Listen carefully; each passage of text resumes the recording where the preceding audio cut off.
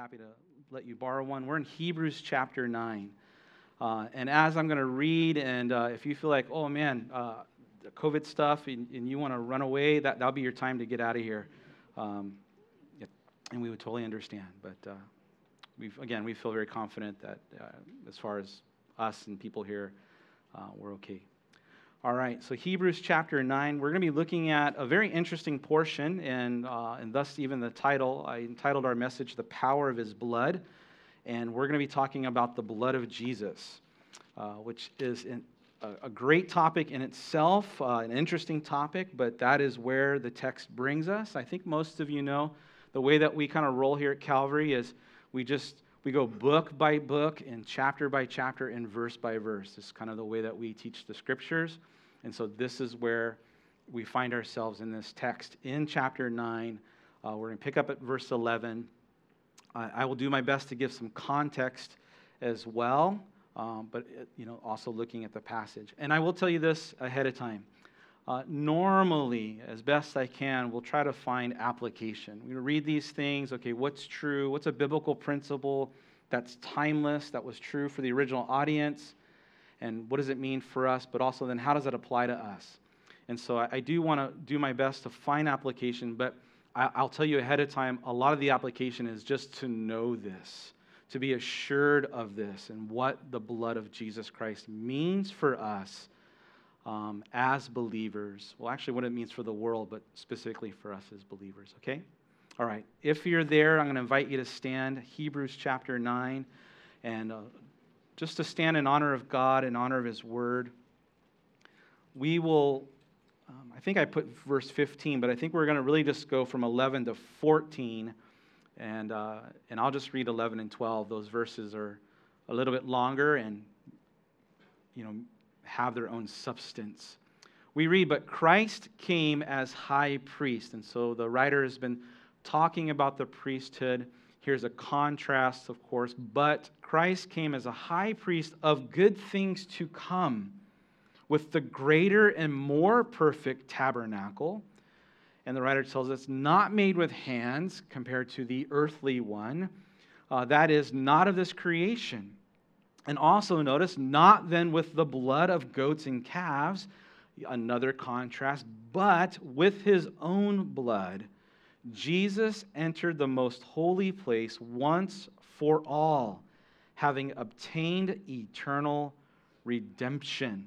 And then he'll give us some commentary on the blood and what that means. But let's just pause there and let's pray. Let's pray. Father, thank you for the morning.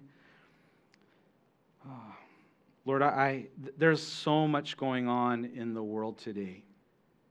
And as we turn on the news, as we open up our social media feeds, what we see and what we read can be very disheartening. I imagine there are a flood of emotions, especially what's happening in Afghanistan, what's happening in Haiti. Lord, really just around the world, all these various conflicts.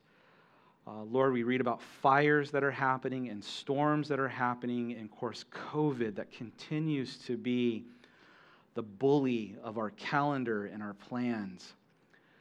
Father, in all of these things, as we find ourselves in the swirl of commotion, of conflict, of chaos, and along with that, emotions and frustrations and anger and fear, God, thank you that we can come into your sanctuary. Thank you, God, that we can get our eyes off of ourselves and off of the news and to put them on you and to be reminded that you are good, that you are powerful, that you are sovereign. Lord, that you are not pacing the halls of heaven wondering what's going to happen. But Father, even all of these things you've placed in motion because you have a divine timeline. And Lord, with that, then we can find our comfort to know that you are in control. Jesus, you're coming back. And all of these things reminded, they are the birth pangs that you spoke of, that you're coming back soon. And so, God, may we find our rest and our comfort and our trust in you. Lord, not only for the world, but also for our families, for our family situation, for the things that are happening here on this precious, beautiful island. Father, may your will be done. In Jesus' name, amen. Amen. All right. Would you take a moment and say hello? You can wave at somebody or elbow bump them, our new way of greeting nowadays.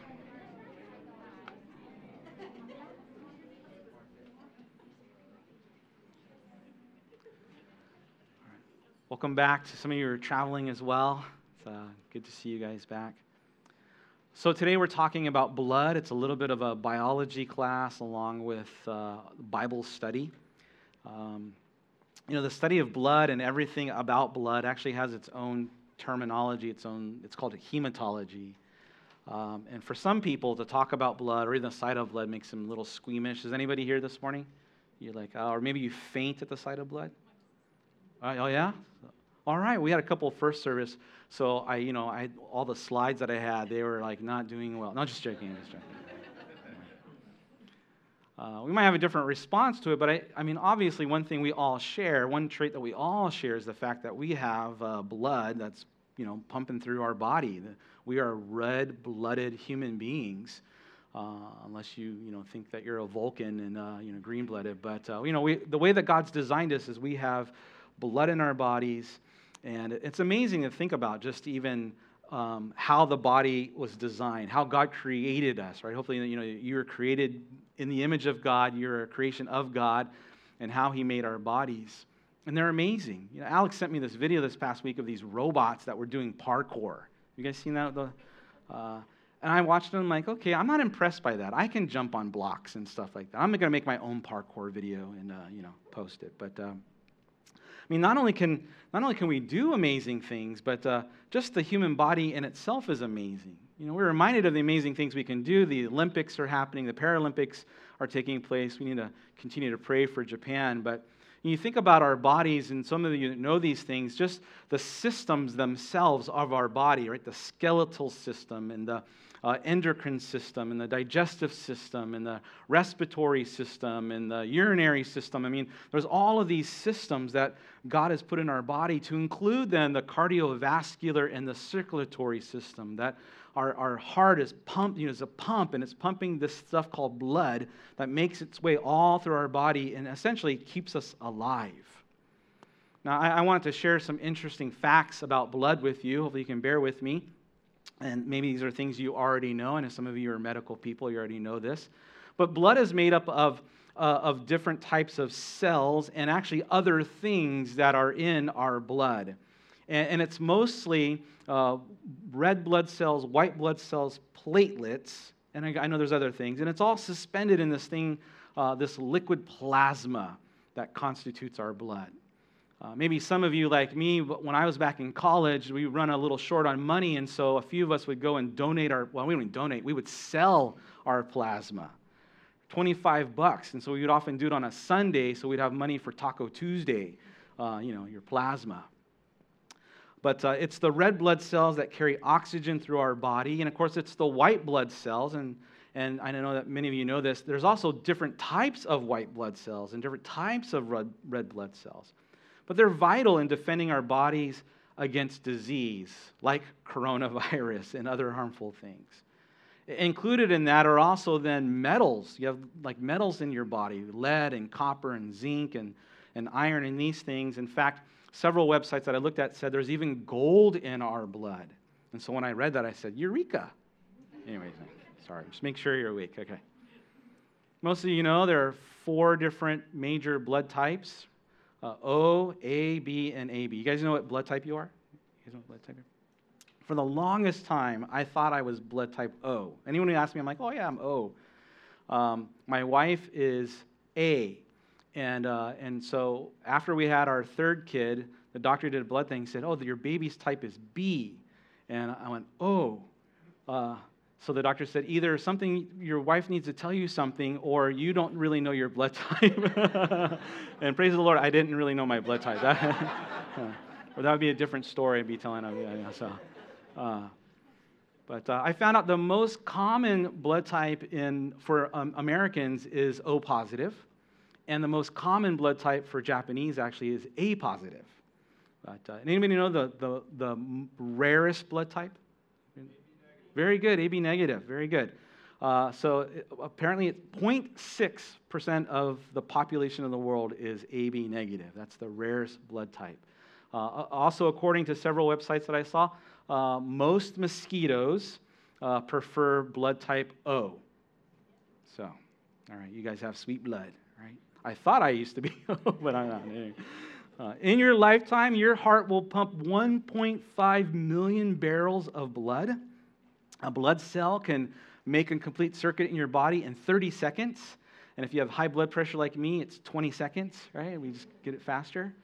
And then when you donate blood, they usually will take about 500 milliliters. So just think a Japanese Coke bottle, like worth of blood. That's how much they take out of you. And by the way, they do say that when you donate blood, you can save up to 3 lives. And so what an important thing that we get to do, right, to donate blood. I came across this interesting phrase on the American Red Cross website, the World Health Organization, a few other medical organizations, in regards to donating blood. And here's the sentence that they all had. Blood is the most precious gift that anyone can give to another person.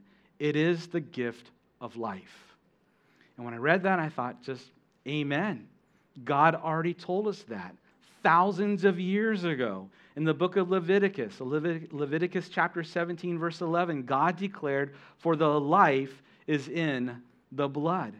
In fact, we can even go earlier in the book of Genesis, when God is talking about making an offering, and he talks about what you can and cannot eat. He says, listen, don't eat things that have the blood in it, because it is the lifeblood of that animal. And so the Red Cross and these medical organizations are really just declaring something that we already know, that God has already declared. And in fact, as you make your way through the Bible, from Genesis to the book of Revelation, guess what? You are going to encounter blood, the theme of blood. It runs through every book and every chapter. It is the theme of the gospel. It is the theme of Scripture, the blood of Jesus Christ.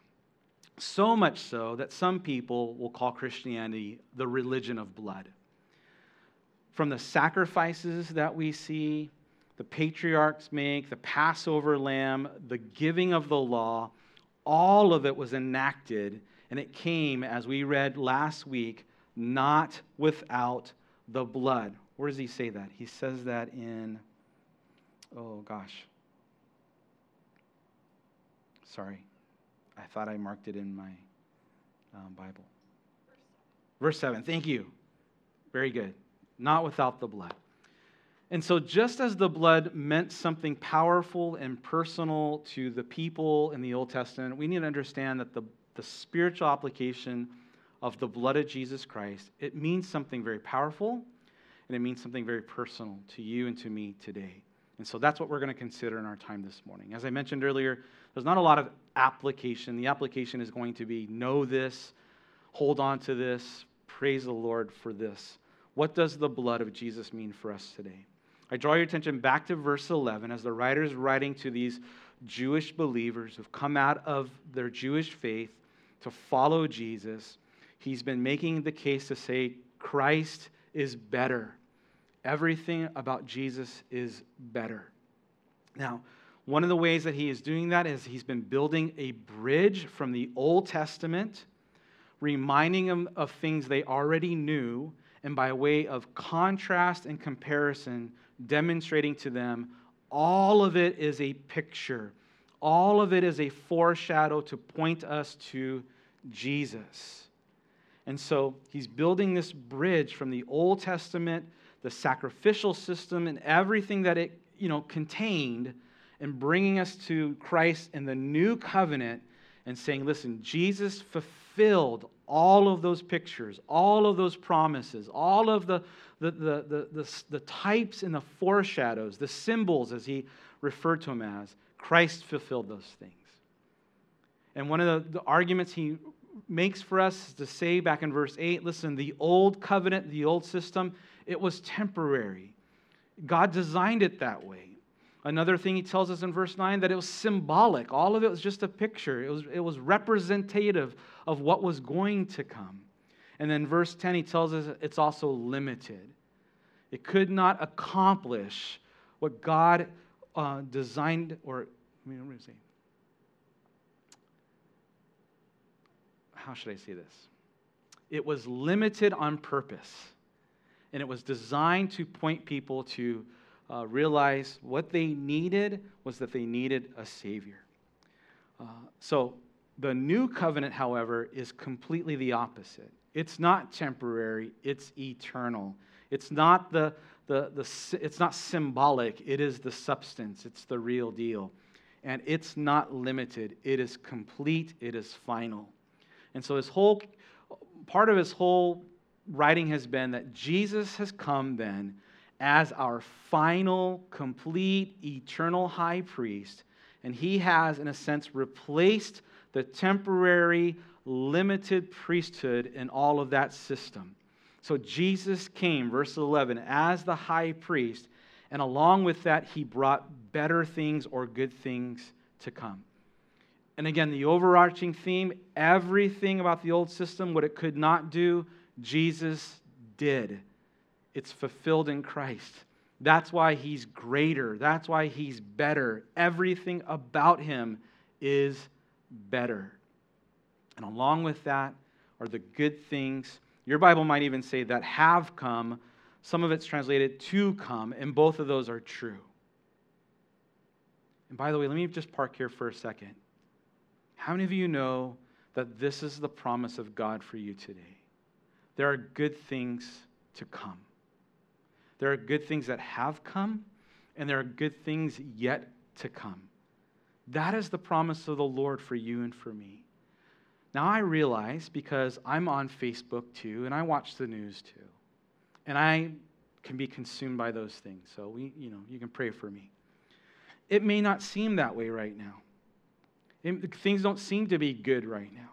And perhaps maybe even in your world, outside of what's happening in the greater world around us, that you can't imagine how in the world your present circumstances will ever work out for good or to be good. And yet I want to tell you and encourage you in love, listen, it is a promise that God has given to you. If you name the name of Jesus Christ this morning, you have a promise that is anchored to the character and the nature of God himself. Like we would affirm together, all things are not good. Right? There's a lot of bad things happening in the world right now. There have been a lot of bad decisions that have been made. There are a lot of bad policies that are enacted. And there are things that make us mad and sad and frustrated and angry, and maybe even for you, terribly disappointed, terribly feeling betrayed, feeling helpless, or maybe even hopeless. But yet the promise of God stands. And he tells us in Romans 8:28, I know it's been, people quote it all the time, but understand, it is still biblical truth. That God promises you that he will work all things, not some things, not most things, all things. He will work them all together for good. The idea is for your good and to his glory, for those who love him and are called according to his purposes. And so all of that is predicated upon God. It's God who's in control. It's God who's at work. It's God who says, I'm going to work it for good. Even if we can't see it right now, even if we don't understand it right now, even if things right now look bad, appear bad, listen, God is going to work it for good. And we can know that and be assured of that because God is good and God is faithful. Amen? I pray that you believe that. Good things to come. He is the high priest. And what? It says, with the greater and more perfect tabernacle. Remember, he walked us through the tabernacle. He gave us a tour of the earthly sanctuary, as he referred to it. But now there is a different one. There's a heavenly one, a greater one, a better one, a more perfect one, made not with hands. That is, not of this creation. Now, if you weren't with us last week, we spent a lot of time talking about that whole system and what it meant then to walk through the tabernacle and the different pieces of furniture and how all of it's symbolic, and all of it points to Christ. But there is no longer an earthly sanctuary where we must go, where we have to go, that we have to stand in line or make an appointment, or even if we were part of the priesthood, that we were even limited in how far we could get to or how close we could draw to God. That even if you were the high priest, you had the highest position, only one time, once a year, were you even allowed into the Holy of Holies, and how that was very limited. And yet, by amazing contrast, Christ as our high priest provides all of us full access. And it's the point he's already made earlier. Boldly we can come to the throne room of grace. Anytime you need. No matter where you are. In your car, in the shower, anywhere. And with that comes this full access to all of the resources of heaven. Everything is at your disposal.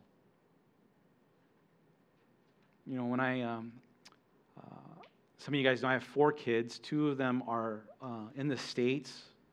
Noah's working now. Rebecca's starting her 3rd year of college, studying nursing. You can pray for her. And we're about to launch Nehemiah. He's my high schooler. And so he, like the other 2 siblings, was like, well, when we go, I'm going to get a bank account, and you're going to give me your ATM card, right? I'm like, where do you get this wrong idea, this thinking from, you know? I'm not going to give you my ATM card. You know, we're going to make your own bank account, all these things. Like, you're not having access to my $5, you know. Listen, God, if you will, as his kids, gave us a spiritual ATM card.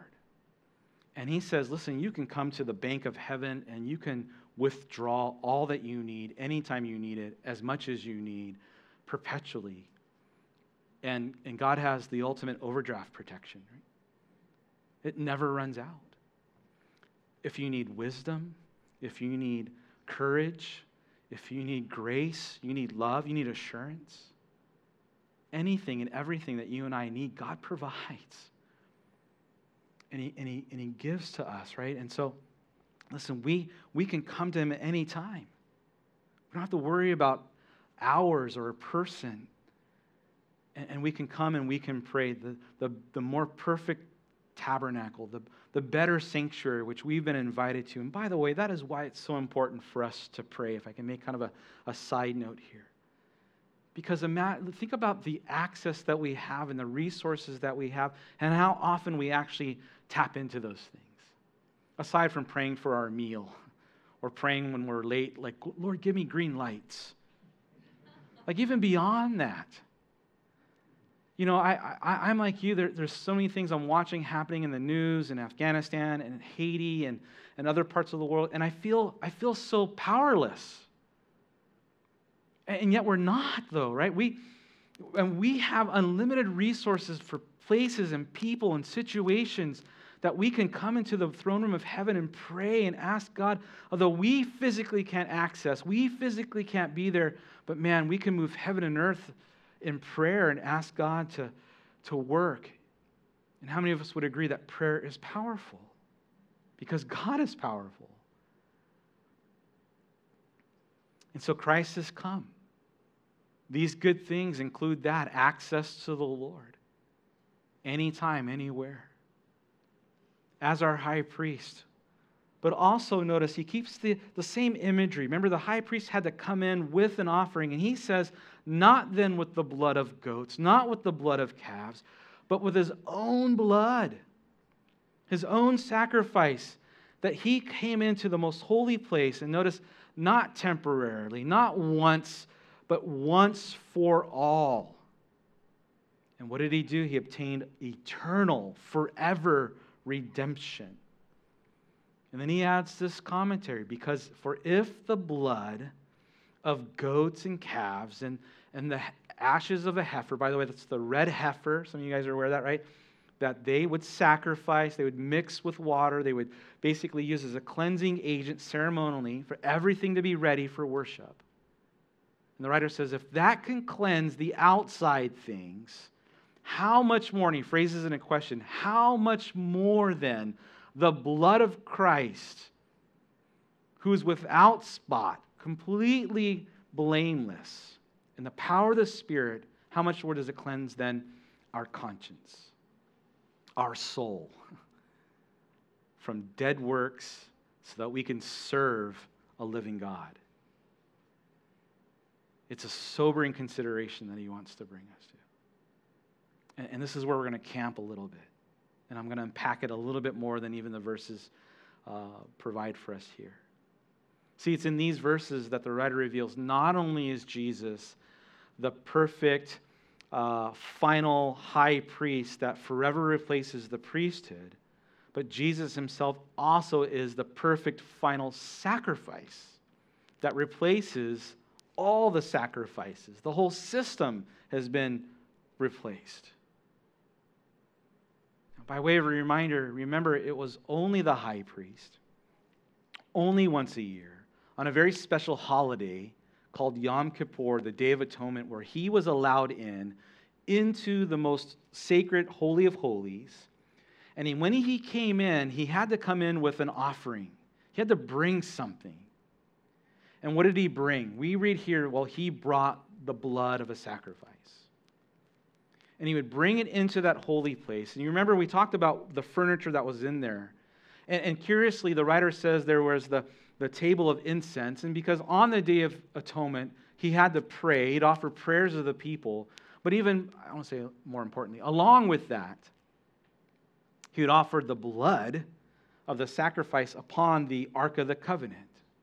Specifically on the lid, which was called the mercy seat. And on the mercy seat were these two angelic figures that their wings would touch and they would be facing downward.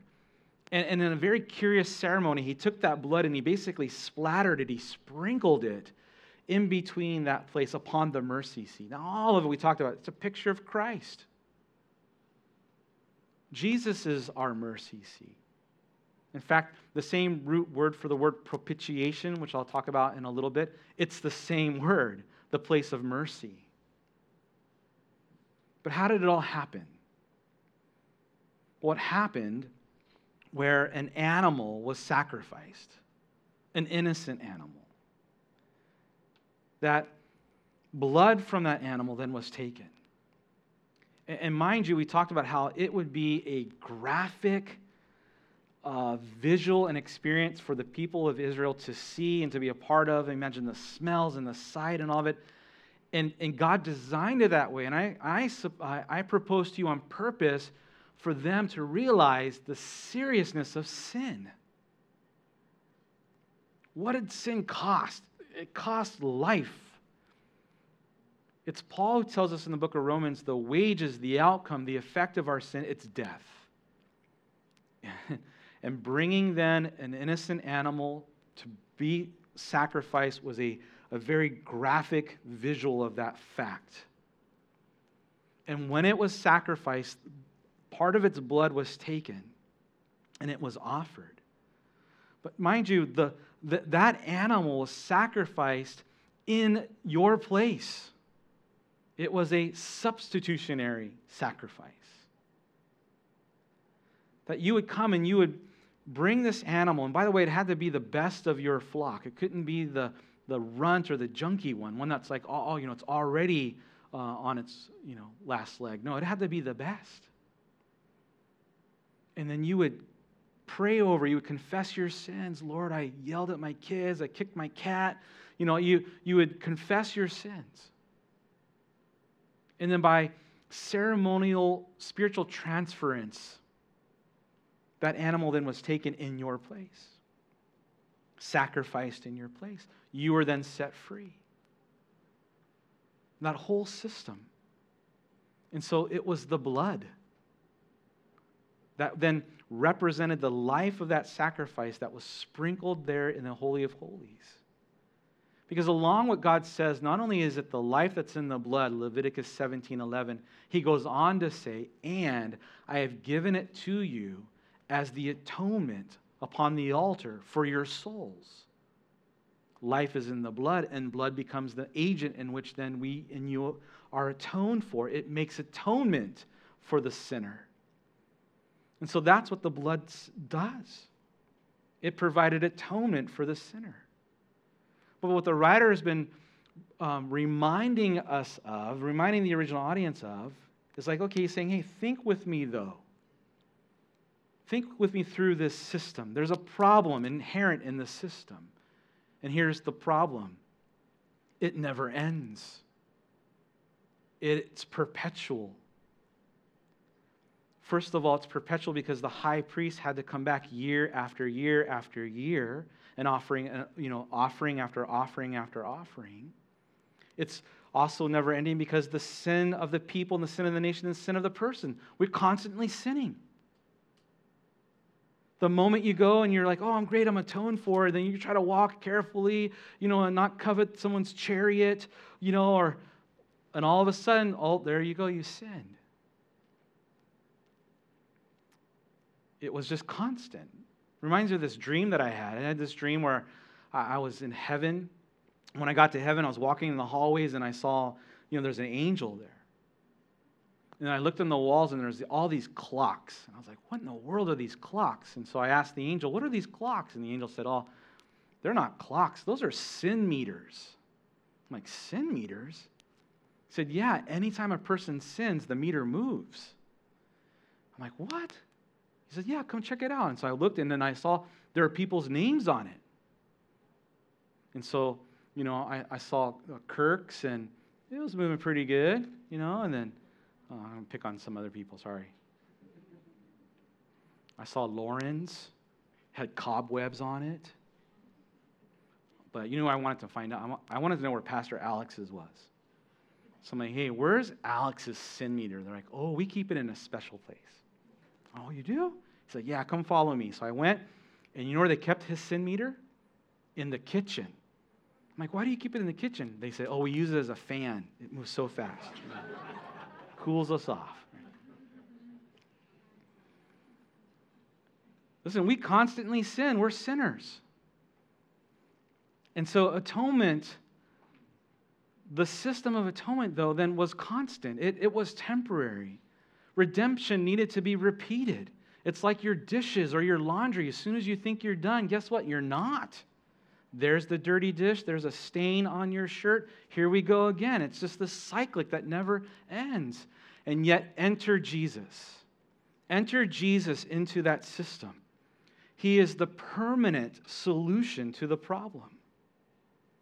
He is the perfect, spotless, sinless sacrifice. He is the Lamb of God. His cousin would say, behold, the Lamb of God who takes away the sins of the world. And Jesus himself declares, my blood of the covenant, it is poured out for the forgiveness of sins. Matthew 26. Jesus there in the upper room as they're having their Passover meal, the Last Supper, takes the cup. You remember his declaration? This cup is the cup of my blood.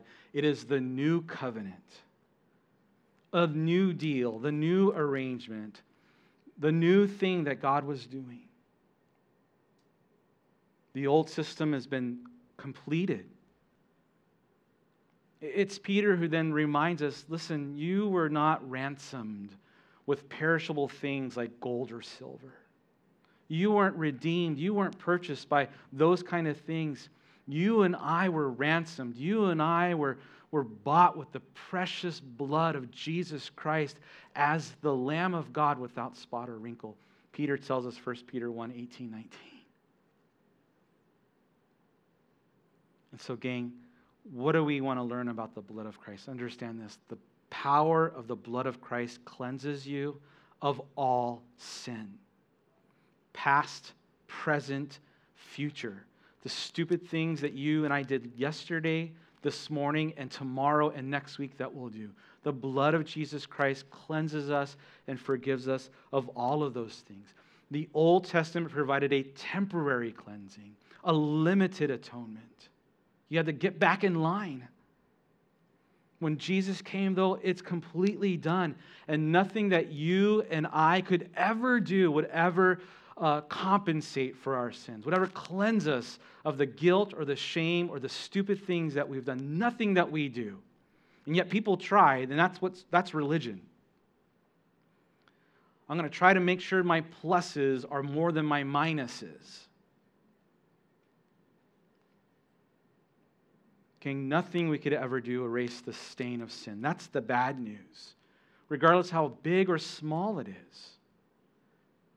And sometimes they can be big things. Addictions and abuse and anger, sexual sins, affairs, stealing, lying, an unforgiving heart. Where your mind has taken you, where your feet have taken you, and we think, oh, wait, there's no way. Listen, I'm going to tell you right now in love, as we sang earlier, what can wash away your sins? Nothing but the blood of Jesus Christ. And what can make you whole again? Nothing but the blood of Jesus Christ. So the writer explains to us it's Christ himself. Not only is the high priest, he's the sacrifice. And he then brings his own self, and he asks the question, notice in verse 14, how much more shall the blood of Christ cleanse us?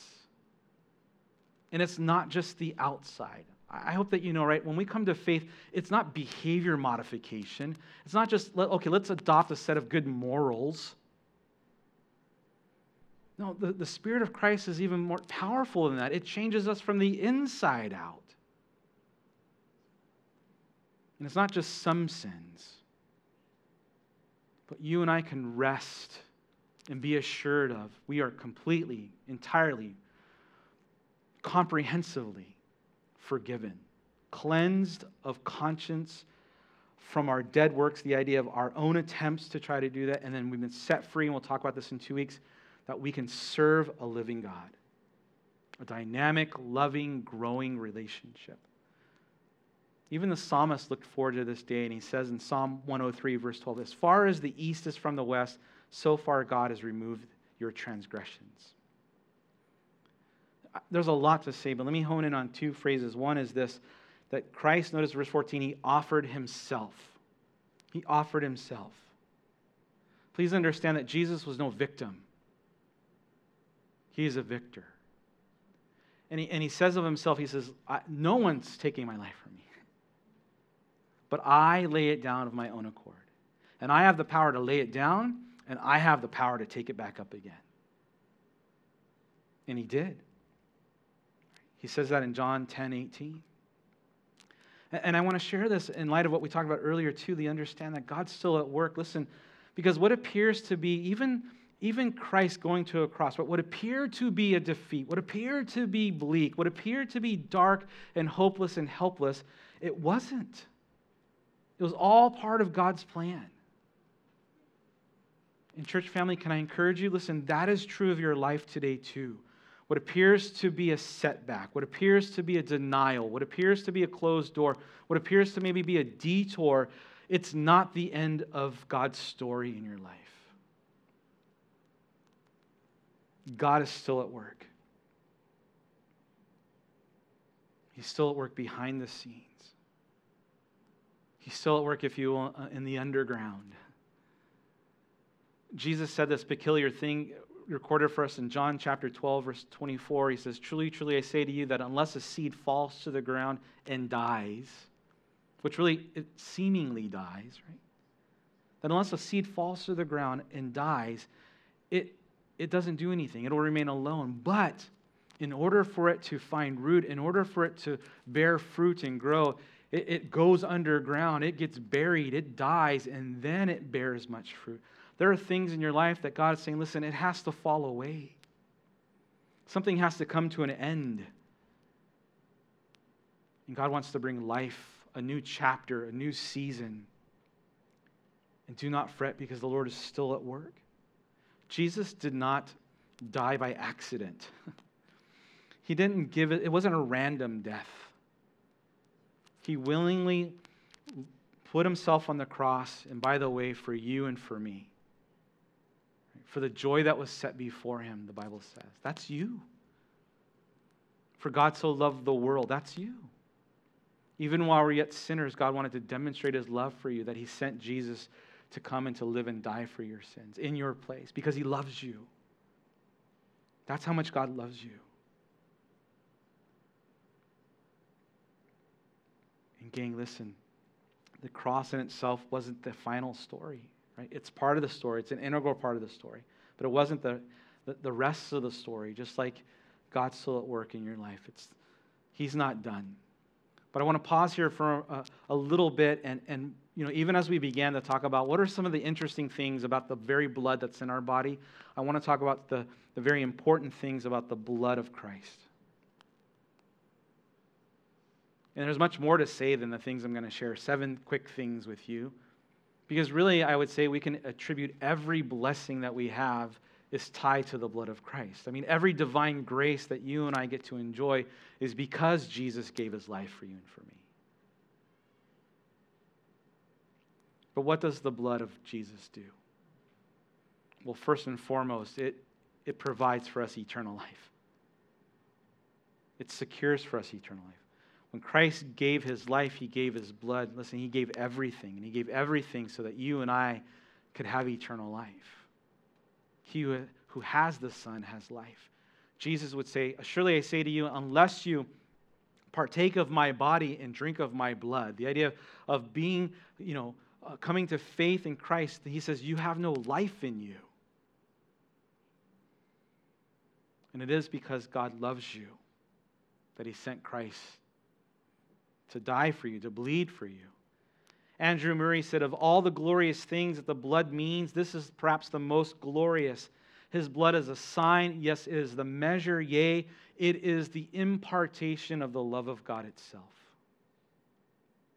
And so we have eternal life. What else does the blood of Christ do? Amazing thing. It redeems us.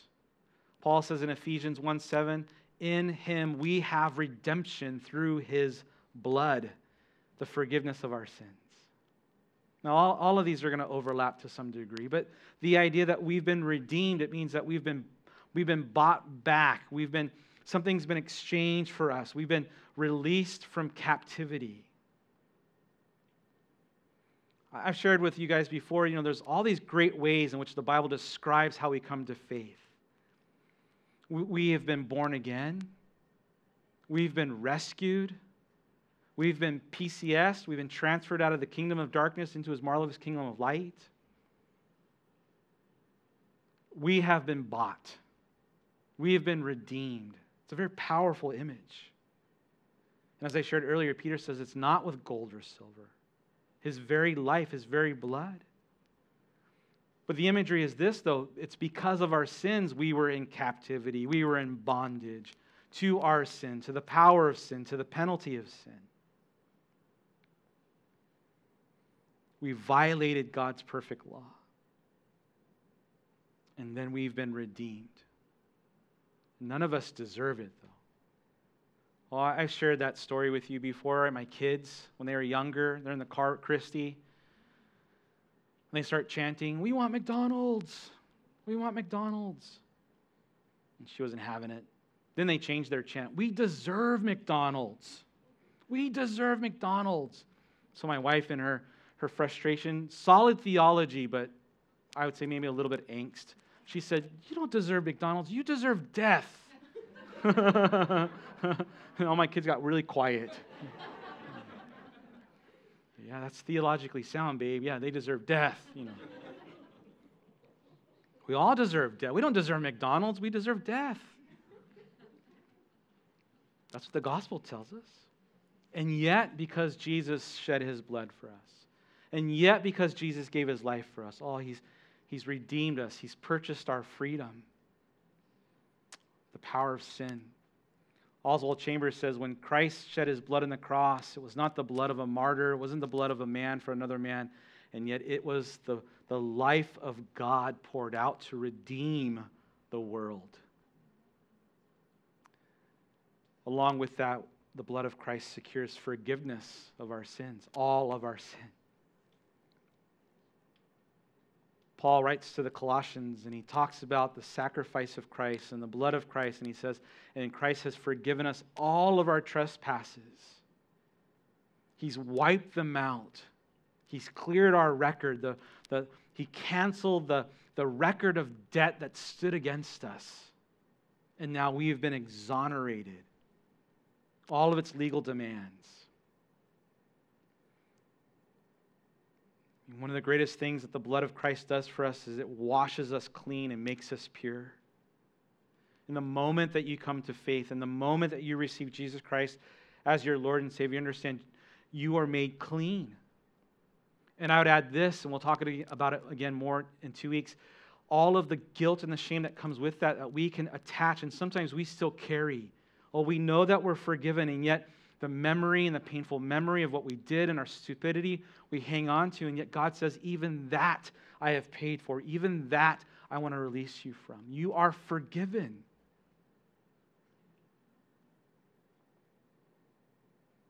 We're hearing these terms a lot lately in the discussion of vaccines and infections and prior infections. And it's these two terms, effectiveness and efficacy. And maybe you've discovered that, as I discovered, it doesn't even seem like scientists know what those two things are when it comes to the vaccines and prior infections and these things. What is the effectiveness and what is the efficacy of these things? Listen, I don't know what it is, but this is what I do know, and I can tell you with 100% certainty that the saving effectiveness and the cleansing efficacy of the blood of Jesus Christ is 100%. Completely clean. Completely atoned for. And it's activated when you and I come to faith in Christ. There's such freedom in that. Such security in that. There's another word that the blood of Christ provides for us. I mentioned earlier, it's the word propitiation. It's a big word. We don't normally use that word in our normal dialogue. We might use the word redeem, right? I want to redeem this coupon for some ice cream. Or I forgive you. But propitiation, that's a big word. It's a Bible word. And it basically just means to appease, to set at peace. Romans chapter 3 tells us that God put Jesus forward as the propitiation by His blood received by faith, and we can be forgiven. What was appeased? See, all of it's a facet of God. See, God in His nature is this. God is love, and He's kind, and He's forgiving, and He's gracious, and He's merciful. But God also is just, and God is righteous, and God is holy. And yes, there's a part of God where God is a God of righteous wrath. And God cannot deny those natures. They exist together. And so because of that, God then couldn't just turn a blind eye to sin. He couldn't just say, we'll just, sweep it under the rug. No, something had to be dealt with. And so God in His great grace devised His own plan, where He Himself came in the likeness of man, in flesh and blood, Jesus Christ, who came to this earth, and He gave then His life and His blood to then appease the righteous judgment and wrath that was necessary, and yet still enact this incredible act of mercy and grace for us. And both then are satisfied. At the cross is where that happens. The blood of Christ also justifies us. We find justification in Romans 5:9. We've been justified by His blood. Again, it's very similar. Justification is a legal term. Picture in your mind's eye a court case. If one of the ways that our salvation is described as being born again or being adopted or being rescued, here's another picture. We've been set free. We're no longer guilty. We've been justified. There's the prosecution. There's the defense. We stand before the righteous judge, and guess what? We are all condemned. We're all guilty. We're guilty. But Christ then comes and says, yes, you're guilty, but I will take your place. And you can have my innocent standing. You take my place as a free person. I'll take your place as the condemned person. We'll trade places. Why? Not that you deserved it, because God loves you.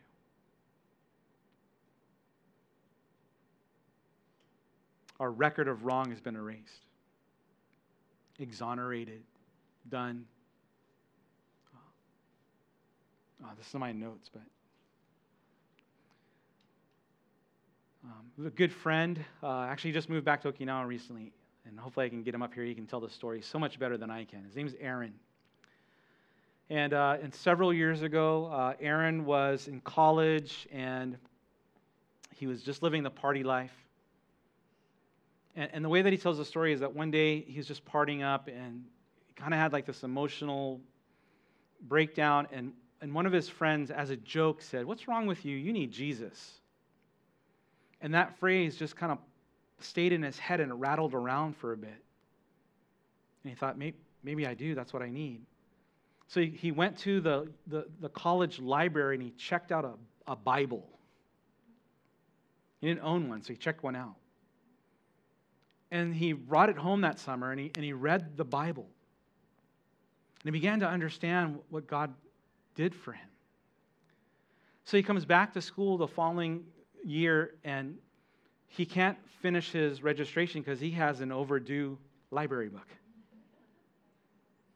So he calls up one of his fraternity brothers who worked at the library and said, "Hey, can you make this thing go away?" And his fraternity brother said, "No, they keep good records. No, I can't do that. But on Friday, they're having Amnesty Day. Just come and you can turn in your books and they're clearing out debt." So Aaron tells the story so much better. He gets in line, and he has the Bible, and he's kind of embarrassed. But he gets to the line, and he gets to the counter, and there's this girl sitting there, and so she says, "Okay, your name?" And he says, "Aaron."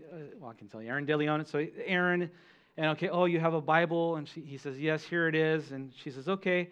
And she crosses out his name, and she says, "All right, all your debts are forgiven now. You're free." And he tells the story so much better, and he says, in that moment, the gospel hit him. And he began to cry in front of this girl. And he realized, like, what Christ did for him. He'd been set free. He was guilty. He had a debt, but it was Amnesty Day. Listen, our record of wrong has been erased by the blood of Christ. What else does the blood of Christ do for us?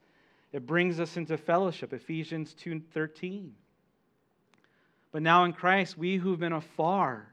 It's another way that God describes the way we've come to salvation. Born again, adopted, justified. Well, once we were far away, but now we've been brought near. How? By the blood of Christ. Into a relationship with God. And really, what did Christ do? Well, he restored the relationship that God originally wanted. We were created for that. And because of Christ, we can have that now. We have been on this cosmic timeout, far from the Lord. And yet, because of the blood of Christ, we've been brought near. My two younger kids are older now. They're teenagers, and they're pretty active. And so just the other day, I went to pick them up, and they were playing basketball. It was hot. It was humid. And so as they came into the car, along in this very hot and humid day, came with them this teenage boy funkiness. I was like, oh, like roll down the windows, It was emanating from them. It was like an evil potpourri, like just the diffusing from them. No amount of body spray would, the toxicity of a teenage boy funk, right? So we get home, and I'm like, do not sit on the couch when you get home. Go shower. Even if you have to shower together, go shower. Like throw your clothes and let's burn them and we'll get rid of them. Don't sit down anywhere. Don't do anything. And use all of the shampoo, use all of the soap, like for at least an hour. The nastiness of our sin kept us from fellowship with God. But the blood of Christ cleans us. And by the way, man, I wish they would invent a soap that they would just, you could wash one time, you'd be done. That'd be amazing. I would buy that soap. That would be the birthday gifts for my teenage boys. But yet that's what the blood of Christ does for us spiritually. We're told if we walk in the light as He is in the light, we have fellowship, one with another, with God. And why? The blood of Jesus Christ cleanses us, by the way, of all sin. 1 John 1:7. And our spiritual soap, 1 John 1:9. And if we confess our sins, He's faithful and just to forgive us and cleanse us of all unrighteousness. Right? Lastly, the blood of Christ empowers us. It does more than these things, by the way, but we have this preview of heaven in Revelation chapter 12, and we're told that the church, they overcame spiritual forces. They overcame spiritual attack by the blood of the Lamb and the word of their testimony. The fact that they are believers in the blood of Christ. King, a lot of what we're seeing in the world right now, I believe with all my heart, it's spiritual. And God is working on a spiritual timeline. And I believe that Christ is coming back really soon. And I believe that a lot of these things that we're watching, they are a template. They are a dry rehearsal for when the end times ushers in. The mark of the beast, the tribulation period. But I also believe that we don't have to be afraid. And while the world is looking for a trustworthy cure and inoculation, I would say this: the real inoculation the world needs is the blood of Christ. Because there is a parallel, right? When our body and our blood's healthy, arguably, like, we're healthy, we're protected from disease. It's the way that God's designed our body. And similarly, when you and I are healthy, we're walking with the Lord, there is nothing that the devil can bring against you that the blood of Jesus Christ doesn't overcome. All right. There's a song, right? No power of hell, no scheme of man could ever pluck you from His hand. It's here in the power of Christ we stand because of His blood. Amen? All right, there's the bell. Let's pray. Father, thank you. There's so much more that we could say and declare and even preach to ourselves with the power of the blood of Christ. God, we trust that really the application today is just to affirm these truths in our own life and our heart this morning. To thank you for your grace, to thank you that we are saved, to thank you, Lord, that the blood of Christ forgives us, it redeems us, it brings us into fellowship, it empowers us. Lord, thank you that we are reminded of your promise that all things are going to work together for good, that you are working behind the scenes. And so, Father, thank you again for your word, for your Spirit, for Jesus. We love you and we praise you in His name. Amen.